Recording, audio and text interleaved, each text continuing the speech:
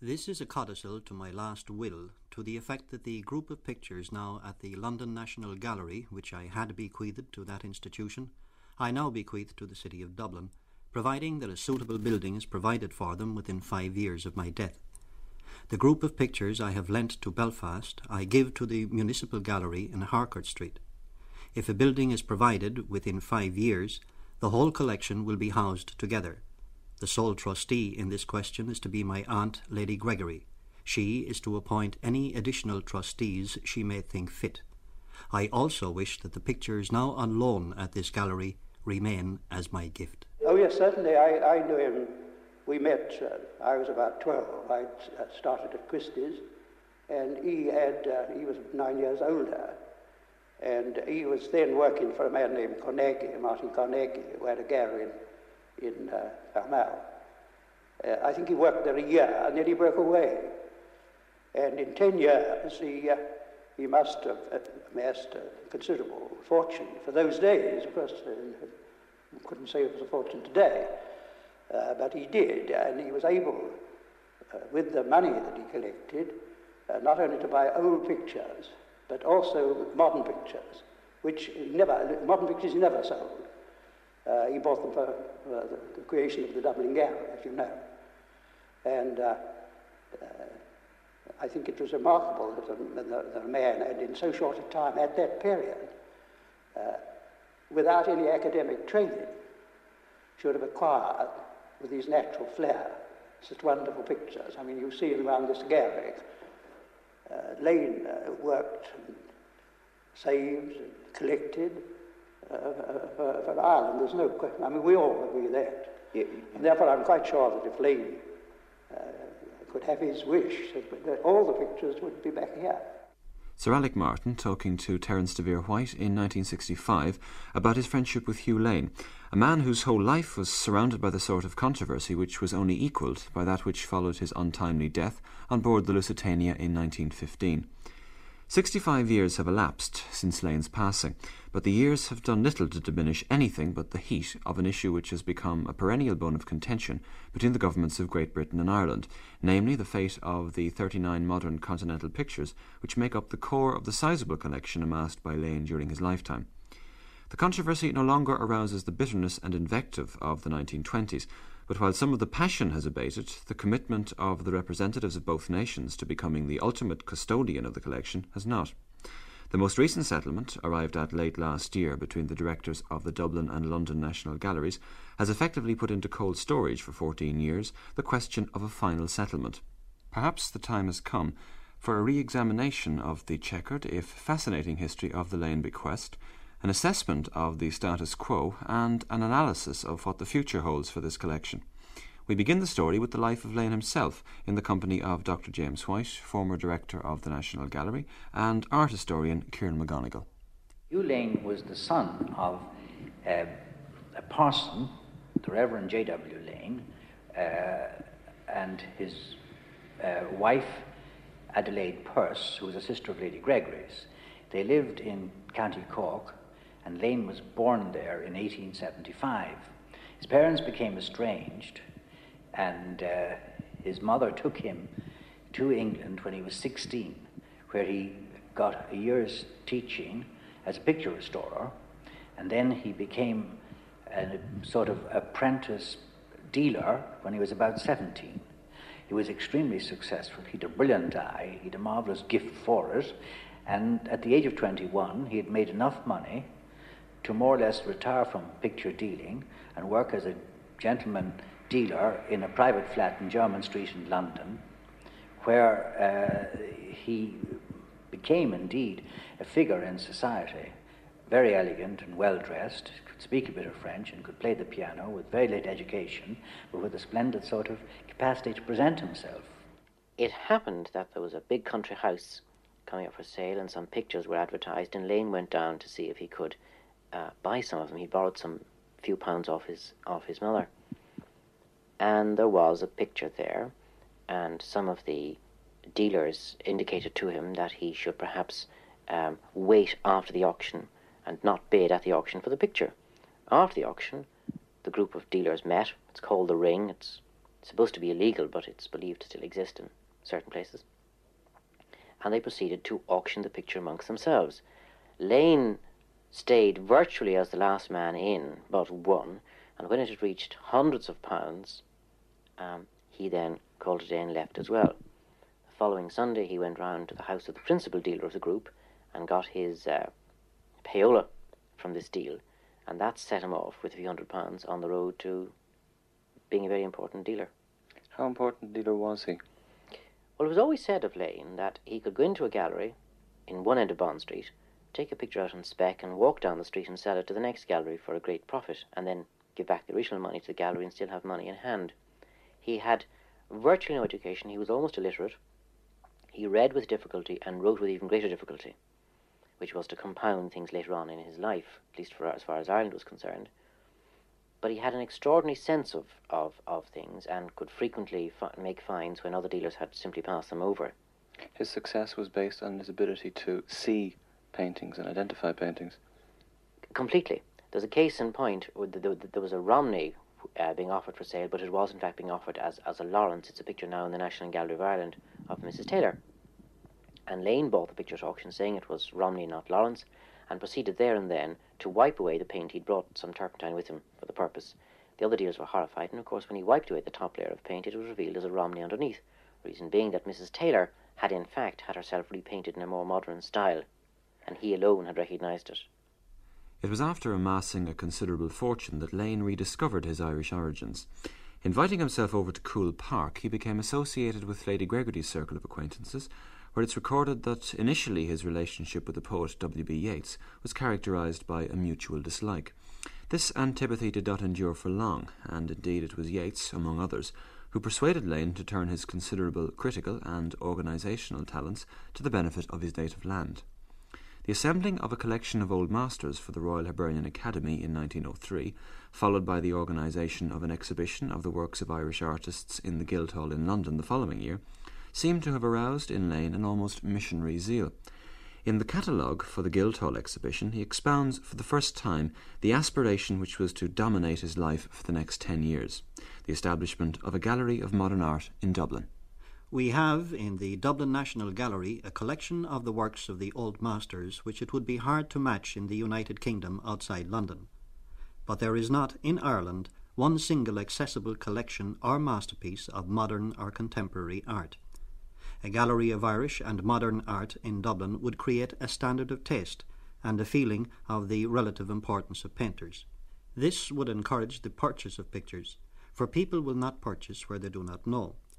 Such a gallery would be necessary to the student if we are to have a distinct school of painting in Ireland, for it is one's contemporaries that teach one the most.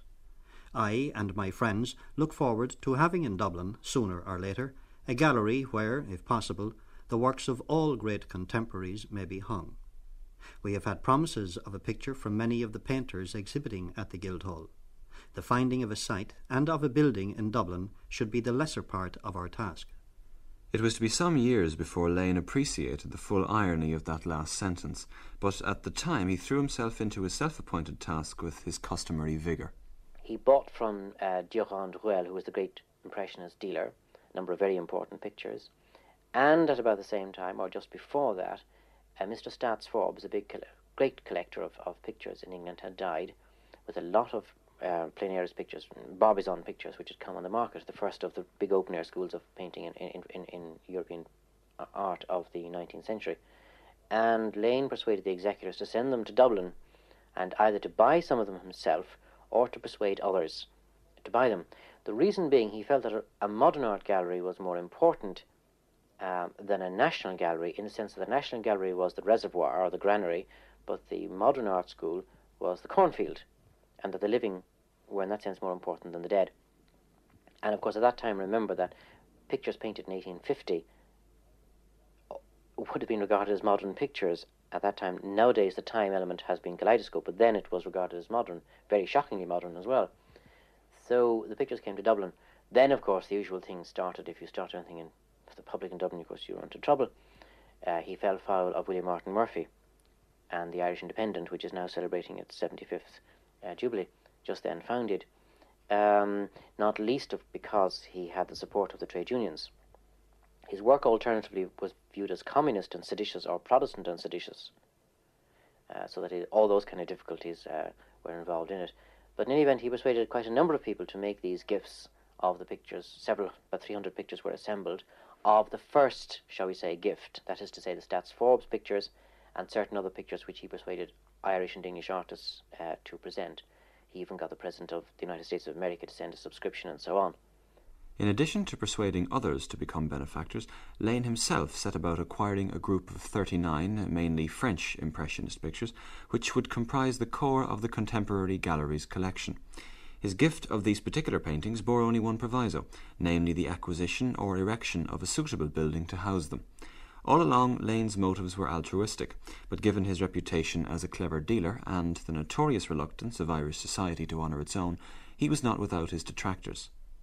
Lane had persuaded, I think, the King of England to buy this particular Corot to present to the gallery. And this, shortly afterwards, there was a critical outcry saying the picture wasn't right. And Lane wanted to ensure that the King's name would not be associated with the picture that was in doubt. So he transferred the purchase of it to the committee of the gallery, which had been formed. So, in fact, it was no longer the King, but the committee of the art gallery which bought this particular picture.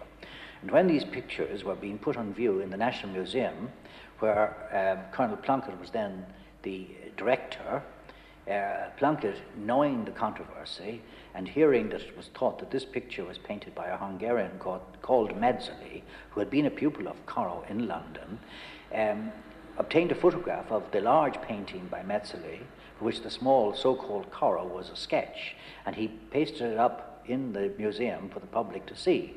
And this can be taken as an attack on Lane's integrity as a dealer, which it was. And it can also be taken as an attempt on the part of Plunkett to prevent Lane from being appointed as director of the National Museum, which Lane hoped would happen when the forthcoming vacancy was filled. And as you know, it was Count Plunkett who succeeded Colonel Plunkett as director of the National Museum. As we've seen, Lane anticipated no great difficulty about the provision of a permanent site for the collection. Sadly, his optimism was to prove ill-founded. Lane, first of all, thought that a new gallery should be built.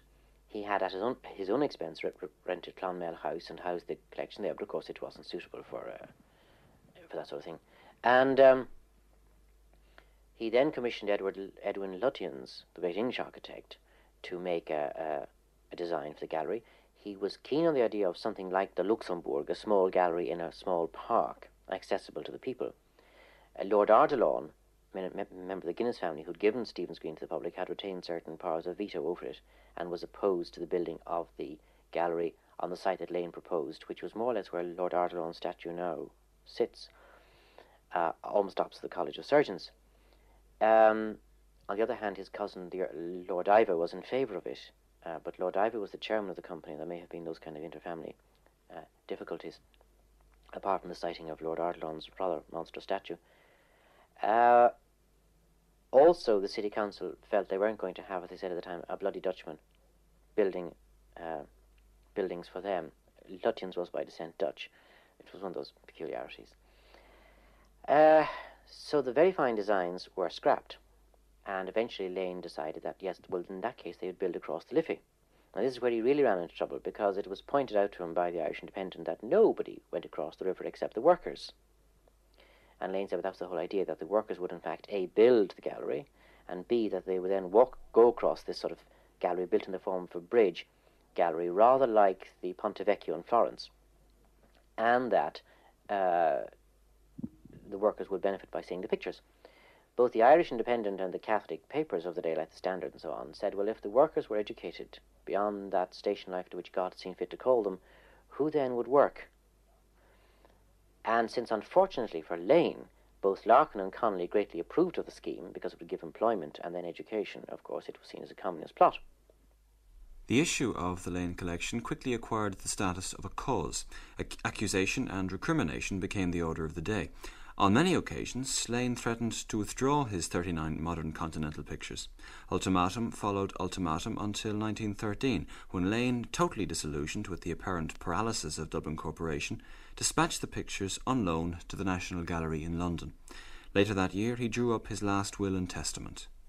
I bequeath my Sargent portrait and any modern pictures of merit that I possess to the Dublin Gallery of Modern Art, other than the group of pictures lent by me to the London National Gallery, which I bequeath to form a collection of modern continental art in London. I bequeath the remainder of my painting to the National Gallery of Ireland, instead of to the Dublin Modern Art Gallery, which I considered so important for the founding of an Irish school of painting, to be invested and the income to be spent on buying pictures of deceased painters of established merit. I hope that this alteration from the Modern Gallery to the National Gallery will be remembered by the Dublin municipality and others as an example of its want of public spirit in the year 1913, and for the folly of such bodies assuming to decide on questions of art instead of relying on expert opinion.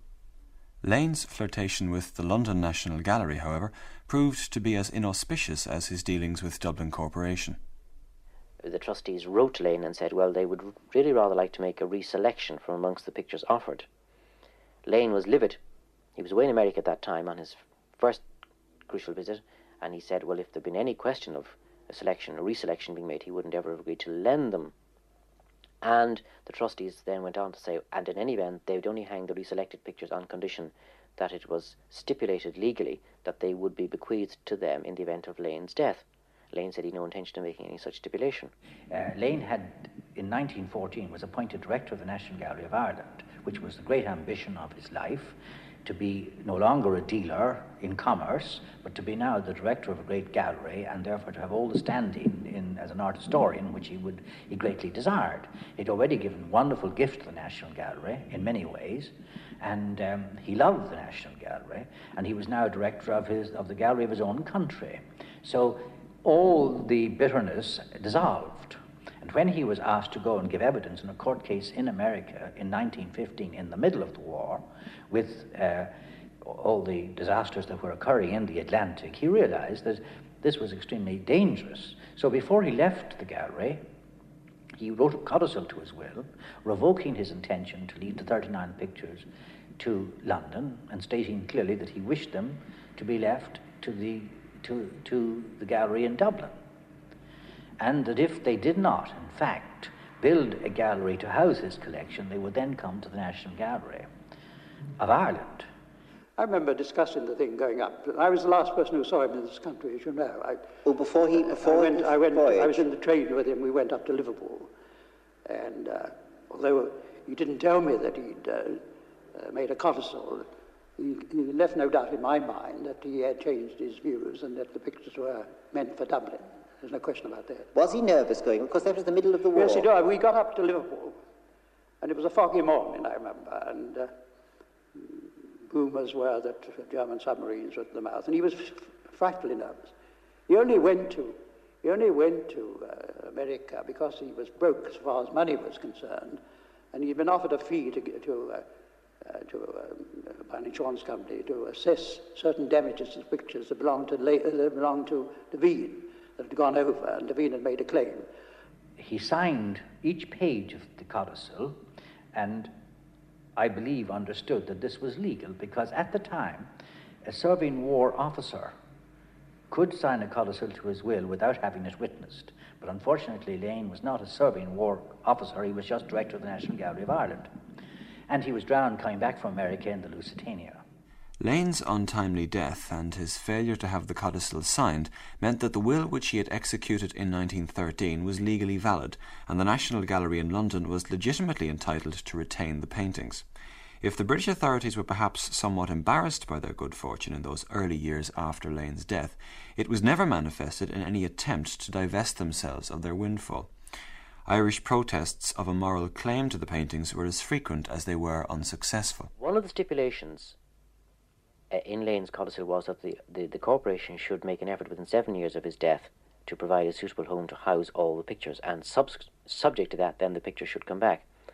You have to remember that there was the European War, followed by the 1916, followed by the subsequent War of Independence, followed by the Civil War. So it wasn't in fact until 1924 that the government were in a position to do anything about a building. Sarah Purser persuaded W.T. Cosgrave, President of the Executive Council of the Free State, to give Charlemont House to the City of Dublin as a building suitable for holding the Lane collection. From the moment of Lane's death, Lady Gregory, his executrix, and his sister, Mrs. Shine, of course, had promptly laid claim to the pictures on behalf of Dublin. No time was lost in establishing the claim. That claim, of course, was denied by England, and they said they couldn't overturn a will and so on. It was pointed out that they'd done exactly that in the case of Cecil Rhodes.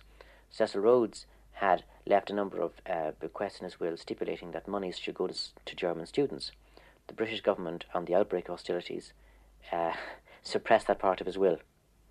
So exigency and political contingency and a moral position are not very good, because the political contingency will always win out over moral superiority. Frequent attempts were made to change the attitude of the National Gallery. The question was raised in the English Parliament. A commission of inquiry even went so far as to find that when Lane drew up the codicil, he was under the impression that he was making a legal testament. The paintings, however, remained in London. Gradually, as some of the more vociferous champions of the Irish case, such as Lady Gregory and Yeats, died, the clamour for the return of the collection diminished. The matter seemed closed, until the end of the 1950s, when two occurrences dredged up the whole affair. The first, unknown to the general public at the time, was the opening of secret negotiations with a view to reaching some permanent settlement concerning the pictures. The second was rather more dramatic and involved Paul Hogan, a young Dublin art student, and the temporary disappearance of one of the paintings, the Moriso, from the Tate Gallery in London. At that time, the paintings in the major galleries tended to be hung on chains, on hooks on the walls. I mean, no one would do this now in the right mind. They are properly screwed to the walls. But the paintings were hung on chains, and provided you could unhook it, it was relatively easy to take it off the wall. And but taking it out of the gallery was something else again. And the approach we adopted was the most obvious one of the theory that normal behaviour attracts no attention. And I was, remember, an art student, and I had a portfolio, and I had established certain, not rights in the gallery, but I had been working there for some days, and I was a familiar figure, so I was allowed to move through the gallery, and extraordinarily actually out of the gallery with this valuable painting. What did you intend doing with the painting? Ultimately, of course, we intend to give it back, because the intention was purely to attract attention and attract publicity. We expected to be apprehended, my friend and I, and to our surprise, we were not apprehended, and at that point you could say that the plan went seriously awry. We actually got away with it and showed a clean pair of heels to the gallery and to anyone who was in pursuit. But the intention was to attract the publicity and to get public bodies interested in passing votes and that sort of thing. And that we, I'd say, were entirely successful. What exactly was the outcome of the escapade? Well, someone summarized it. I think Lennox Robinson wrote at the time very amusingly about it, and he was one of the very few people who indicated any support. In fact, the only people I can remember writing or commenting in any way favorably were Lennox Robinson and my professor of painting, the late Sean Keating. And I always felt that with two defenders like that, where you couldn't really take on quite a bit of opposition. But the outcome was publicity, I presume. Outcome was publicity.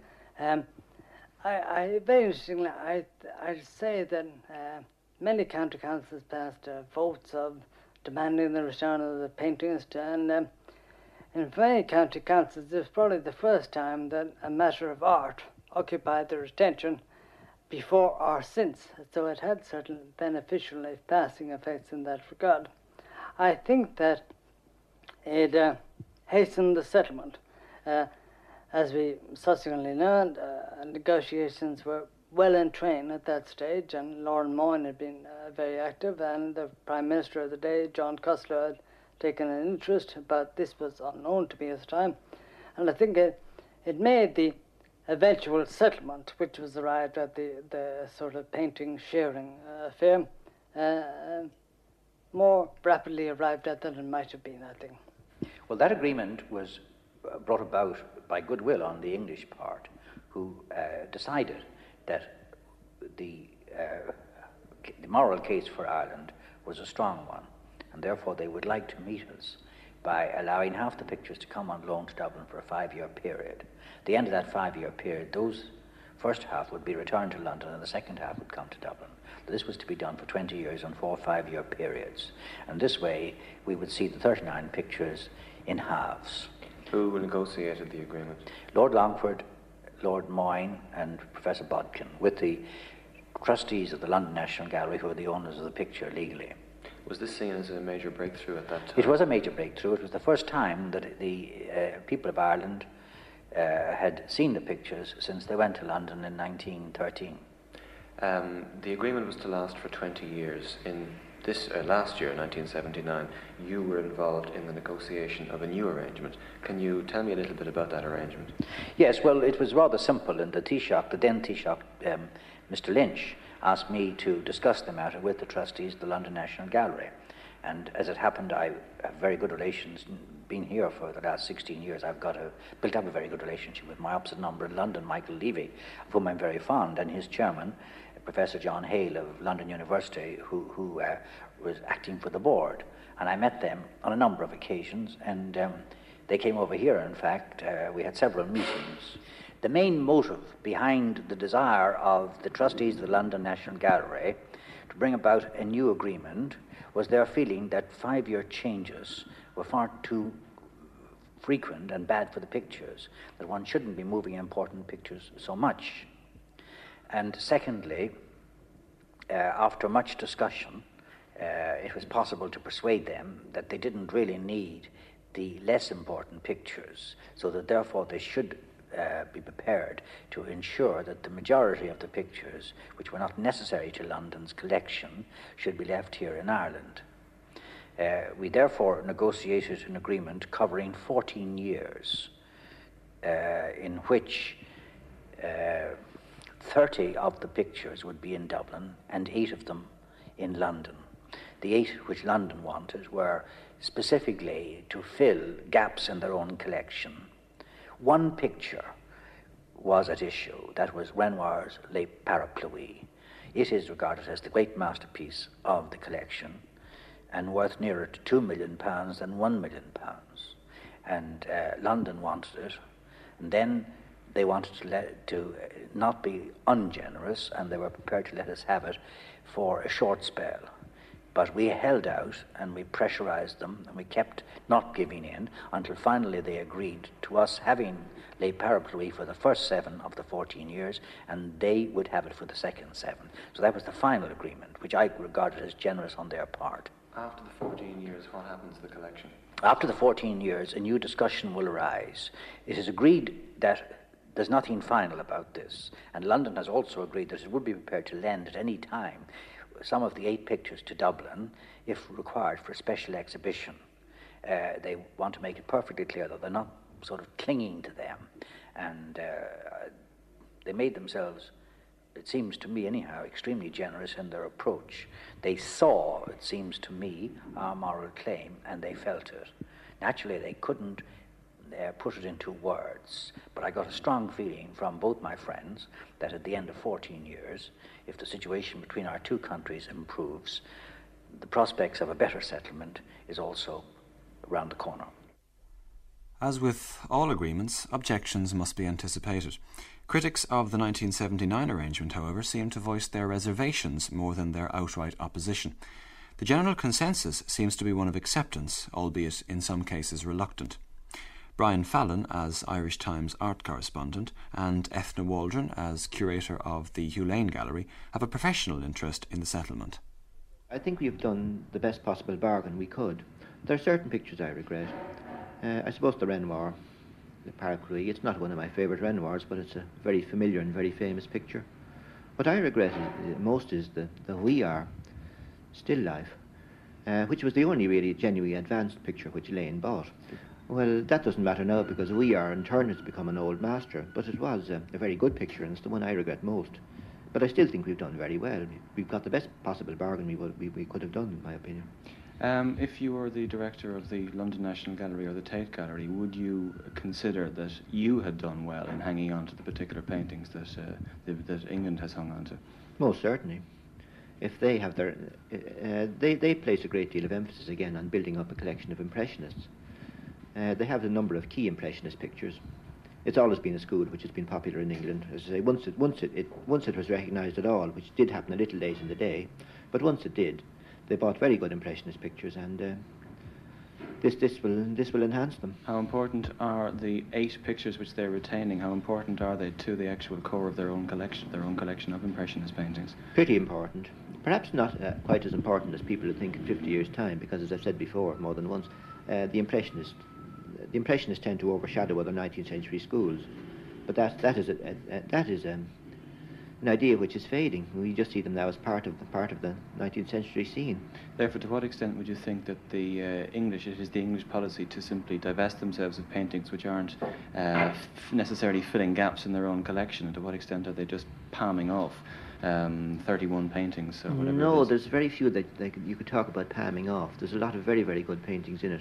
Lane and Orpen, you must remember that Lane bought to a great extent on Orpen's advice, but Lane basically, though not a man for modern art, essentially he was basically an old master man. He had a real feeling for it, and he bought, with few exceptions, he bought very good works. And we mustn't think we're being palmed off, because after all, to own 4 Courbets is a thing which any of the greatest galleries in Europe would give their eye teeth for. Well, initially, I suppose, when I heard about it, I thought it was a great deal, but having hung the pictures now and been looking at them, I suppose I have certain reservations about it. What are the shortcomings of the deal? Well, it does seem to me that perhaps some of the major pictures are being kept in London, but all in all, I think I'd be satisfied for the moment anyway with the arrangement. How do you react to criticism of the agreement? You mean that we have... well, specifically criticism that the 8 paintings retained by London are the cream of the collection, and that the arrangement over Le Parapluie is not perhaps the best arrangement. Well, of course, I think it's very easy to criticise any arrangement that has been arrived at, and I suppose no matter what had been arranged, there would be some criticism. I feel that in this case, the Commissioners of the Public Works, they had a representative, Mr. White, from the National Gallery, who went and made this arrangement. And I think, in fact, I'm sure that he did his very best, and that this is probably the best arrangement that could have been arrived at this time. The shortcomings in the arrangement are simply that we don't have all the 39 pictures. Short of that, I don't think we could expect a lot more, because I suspect that we will eventually achieve their agreement to us having all the pictures when it becomes part of a much bigger settlement about the political situation in this country. And under the present circumstances, it seems to me we're probably not doing too badly. How do you react to criticism of the deal? I naturally expect it, and I naturally think it's justified. It's always possible to criticize any arrangement anyone makes, but it also has to be seen that if you're a negotiating body, you can't achieve everything. You achieve as much as you can. But naturally, I accept criticism, and anything short of everything is not enough. Dr. White appears optimistic that ultimately all 39 Lane paintings will revert to Ireland. If this indeed proves to be the case, it may have the effect of opening up a further debate in this country as to the best possible home for the paintings. The Municipal Gallery at the moment, as I see it, has no definite role. It hasn't decided whether it's being an active modern gallery or whether it's being a static collection to go and browse in, say, like the Courtauld Institute in London. If it loses the Lane pictures at the end of 7 years or whatever it is, and they go to the National Gallery, it has very little left. The whole core of its raison d'etre at the moment will collapse. To what extent do you agree with criticism that it should be a gallery for purely contemporary art, and that therefore the Lane collection is out of place in the Municipal Gallery? Well, it's arguable the Lane collection would be out of place because the painters now are, a lot of them, a century old, or nearly. And in England, the Tate, after a certain lapse of time, sends its pictures on to the National Gallery. Our municipal gallery does the same thing. It passed on most of its Osborns and Hones and Jack Yeats's onto the National Gallery. It has kept a certain core of Jack Yeats paintings, but what the municipal gallery should be. It could be a number of things, but it should define what it wants to be. At the moment, it's just nothing at all. I think that the municipal gallery is a gallery of modern art for the city of Dublin. And these paintings, which were at the turn of the century modern paintings, most of the painters were contemporaries of Hugh Lane, who was born, let's remember, about, I think, 1875. And these paintings were painted between that date and the end of the century, were very modern. And they belonged in a modern gallery. They don't today. I would like to see them as a collection exhibited together in a special gallery, a special Lane gallery, which could perhaps be, most fittingly, one of the great or major Dublin houses, where they could be shown in a domestic setting with furniture, with carpets, with wall hangings and so on. Because remember, most of the paintings now, not obviously some, like the Bouvier de Chavannes, Martyrdom, are very large paintings, but most of them are of a domestic scale. They're small paintings and they belong in a domestic setting. How does the curator of the municipal react to the suggestion that her gallery is not fulfilling its brief in housing the Lane paintings and should be a centre for more contemporary art? Well, I think I would agree wholeheartedly. I've always been a great believer in this gallery going ahead and being a collection of really modern work. However, you have to take it in the context that these pictures have been closely associated with this gallery. I think for the time being, perhaps we should leave them here. And until the matter has been satisfactorily and completely resolved, I think they should remain here, perhaps. Specifically because they are associated with this particular setting? Yes, just until the whole thing is sorted out, it might be the best, and maybe cause less controversy and trouble if they were left here for the time being. Do you think ultimately that the 39 paintings, presuming they all return to Ireland eventually, might be deposited in this particular gallery, and that the more modern paintings might be moved out, or that a site might be found for the actual 39 paintings? Well, I would think that that might be the ideal, that you would, for instance, make this into, I mean, this is now a dream, make this into a 19th century collection, and that you build from the ground, possibly somewhere along the Liffey, maybe out the Island Bridge direction, somewhere along there, where you could have a wonderful modern art gallery built from the ground and surrounded by a lot of green fields where you could have sculptures exhibited in the open air. That would be the ideal, I think. Whatever the ultimate destination of the collection, whether it be in Britain or Ireland, whether in the national, municipal, or indeed in a gallery designed exclusively for its reception, it will remain as a monument to the remarkable achievement of a remarkable man. Let us hope that the future of these paintings is in keeping with the wishes of this man. If you ask me what I think Lane would desire and wish, he would wish naturally all his pictures to be here. That is no doubt. There's no question about that. But I'm very glad that an arrangement has been come to. But I don't think it was Lane's wishes. Yes. But then I think it's important to emphasize this. You as an Englishman, chairman of the Wallace Collection, former managing director of Christie's, all these things, you still feel we ought to have those pictures here? Well, of course, personally, if you ask me, as I told Lane when we discussed it, I'd rather see them in London, because I think more people would see them. But if you're asking me what Lane wanted, what Lane worked for... And that's the important thing. I think that's the only thing that matters, are Lane's pictures, and I think his wishes should be carried out. That's what I would wish to see. And I hope if I go to heaven, I shall meet him there, because he's certain to be there, and I can tell him that all the pictures are back in Dublin. Yes.